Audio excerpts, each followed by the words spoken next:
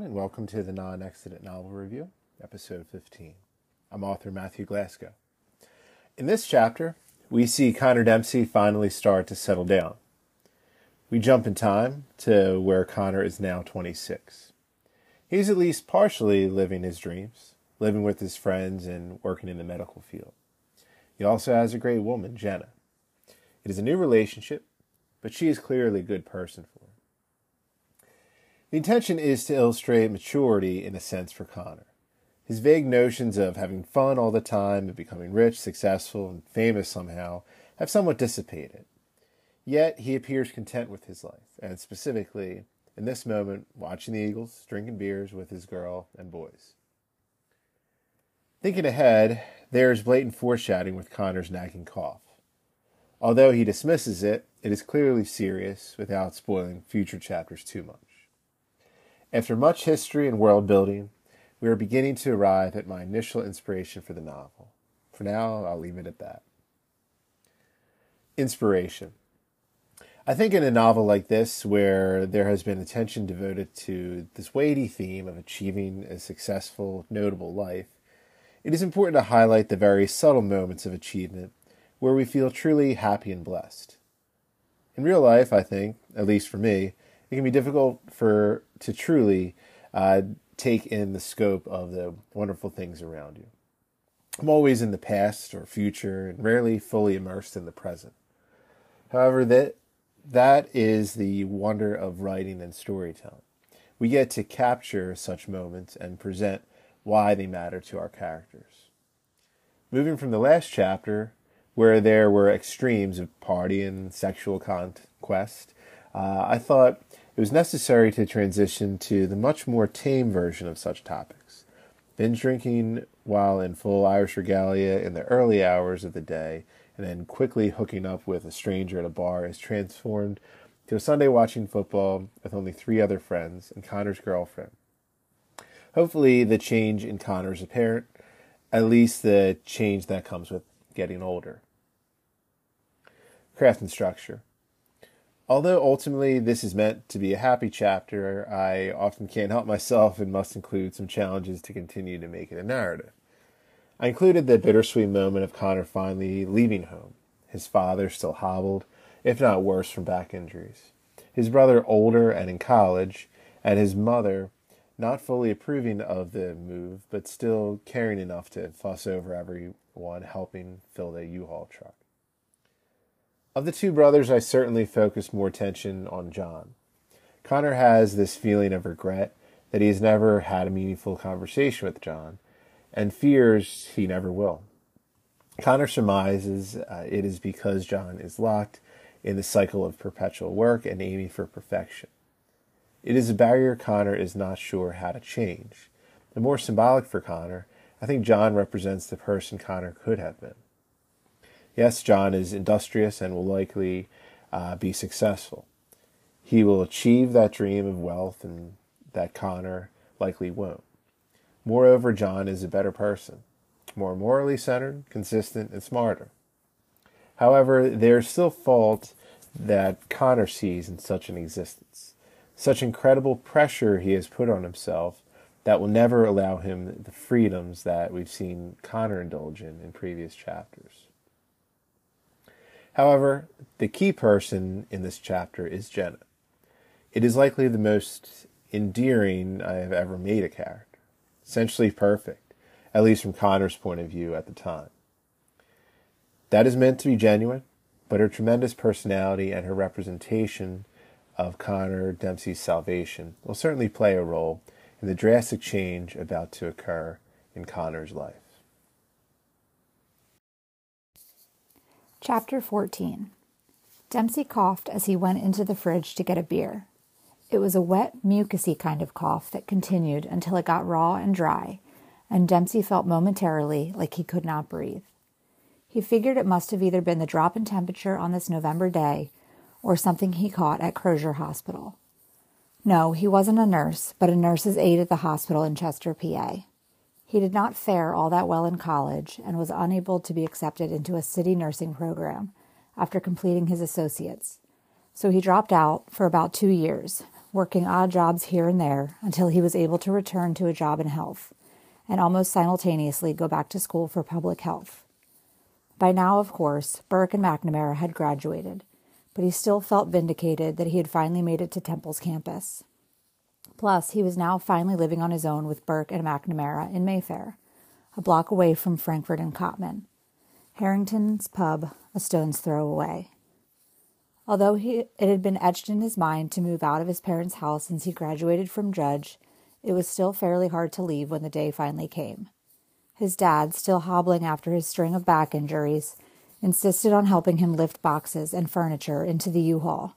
And then, when his dad had to concede and admit the pain, sitting in a lawn chair, dictating to Connor and his brothers the best way to stack everything to utilize every square inch of space.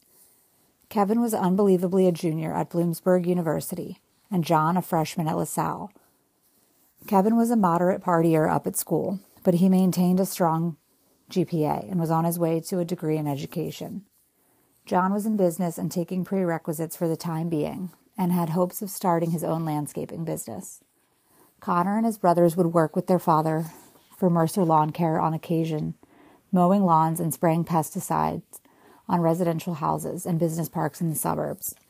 It was always on the side for Connor and Kevin, but John took a real interest in the work. John figured since Mercer focused on the larger development, he could service the door-to-door row homes in Holmesburg. Always a pragmatist. A young man uncomfortable if he wasn't working or moving around in some capacity, even as he helped Connor to move. A smile never entered his face, no jokes or moments of slack. If anything, he would be uneasy during the moments of reprieve, and he would revert to innocuous talk about the Eagles or some other sports news. Connor, especially on the day he was finally leaving, wondered if that's all it would ever be. Would they ever really get a brother-to-brother conversation? Would Kevin ever belt out some glimpse of his soul? He received it ad nauseum with John, but Kevin had almost a fear for conversation. To Connor, it was some deep fear of failure, or some immense reverence for the word that if he got out, or a few of them, they would be out there, and each word would be etched in everyone's mind for eternity. It was irrational and over-analytical, as everything was with Kevin, but in a way his lack of speaking actually made it somewhat of a self-fulfilling prophecy, for when he did converse, everyone certainly took notice. And with his want for perfection in his words, he would stutter or correct his words mid-sentence, and it would all be rhythmically jarring, and John would be embarrassed, and get back to work or wring his hands or take out his phone and act busy. Maybe Connor could have done something differently. Maybe he could have went for that meaningful conversation, no matter how awkward, until it finally came out. Well, it probably never will now, he thought as the last of the boxes were in the U-Haul, and he stepped into the vehicle. Connor looked at some old row home, and it suddenly felt like it was no longer his. No longer his house, but his parents' house. His mom and dad walked to the Ford F-150, and Kevin and John went into his Reliant K. His mom was against the idea of moving in with McNamara and Burke, as he had little to no money, and she thought they were bad influences on him at times. But as he knew she would, she softened. A moving day brought a tray of hoagies from Marinucci's and was running around with ice-cold bottles of water for everyone. Then, with the last box unloaded, he filled the U-Haul with a quarter tank of gas, returned it, and drove with McNamara and Burke, his boys, into his new home. Dempsey returned to the living room with a beer for himself and one for Jenna, a nurse from work at Crozier whom he had been dating for about a month, and sat down on the couch next to her. She was a thin, attractive blonde from Wilmington, who was, without hyperbole, some type of miracle of a human being. Other nurses would complain about patients as soon as they left the room, only to plaster on the fake smile again when the poor creature pressed the little red button, or it was time for some cafeteria mush or time to take vitals. However, Jenna never complained once, even when she had every right to. She would not even disparage other coworkers or administrators. She especially treated Dempsey and all other aides with genuine appreciation and kindness. He would be lucky to get eye contact or a thanks from most staff. Not only would she never complain, she would do absolutely anything to make a person's day, be it a kind remark, a joke, or just taking 5 minutes to listen to a coworker or patient unload their grief on her, and somehow not feel burdened or fatigued in the process. This relationship was young, certainly, but Dempsey had a flood of feelings which he hadn't experienced in some time. She listened attentively, looking into his eyes with this wonderment, her hazel, nearly green eyes glassy and shimmering like a freshly polished champagne flute, her mouth expressive with each word he spoke, little lines from her nostrils crusting and rippling out to her fine cheekbones, and the fantastic swell of white, which was her smile, nearly bright enough that he feared what would happen if he stared at it face on. Her tiny mannerisms and signs of caring, fussing over his comfort when he sat in her apartment to watch a movie, scampering to the kitchen to grab him a drink when she noticed his glass was empty, sliding him an extra pillow when she noticed him craning his neck slightly, even as he insisted he was fine, but nonetheless grateful for the gesture anyway. She was a nurse, sure, and some of it was just in her blood, but Dempsey believed that she was starting to develop some love for him. This would be a true test for her today, withstanding a football Sunday at Dempsey, Burke, and McNamara's house. Burke would start drinking the moment he woke up, which was about 7 a.m., make his bets and set his lineups, and then plop a seat on the lazy boy. He was now a steam fitter like his dad, and it was ingrained in him to wake up at the break of dawn, no matter how hungover he may have been. His hair was also now all gone, though his habit of smoking had not. If anything, it was steadily increasing to nearly 2 packs a day, which he smoked in the house. The cigarette smoke, compounded by McNamara, and if they had any other guests over, bothered Dempsey and made him cough and wheeze. But these were his boys, and they deserved the dream, realized of smoking on the lazy boy or a couch and not outside in the freezing cold, missing the game. Dempsey looked at Jenna frequently to see if the smoke bothered her, but she didn't whine in the slightest. If anything, Dempsey was the one to almost force him to cut back, as it was becoming increasingly harder for him to breathe with the cough that he was fighting through. After a particularly noisy and painful coughing spell, Dempsey took a swig of beer and watched the game next to Jenna. As he coughed, she would gently place her hand on his back and gaze at him in concern.